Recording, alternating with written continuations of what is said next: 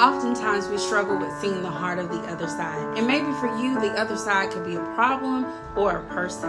And sometimes the other side's negative presentation is really coming from a genuine place of hurt, of pain, or even misunderstanding.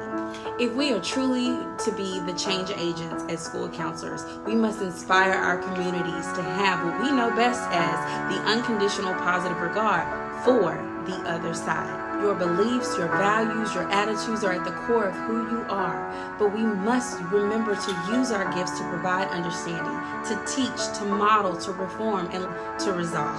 So how do you do that? Love first. Love the human, not the label. Focus on the solutions, not the resistance that is current. Every soul has the ability to be transformed and renewed. So what will you do today? Will you bring that other side to the table so you can have a conversation and bridge the gap into providing understanding? As always, like I say, be the light and let it shine.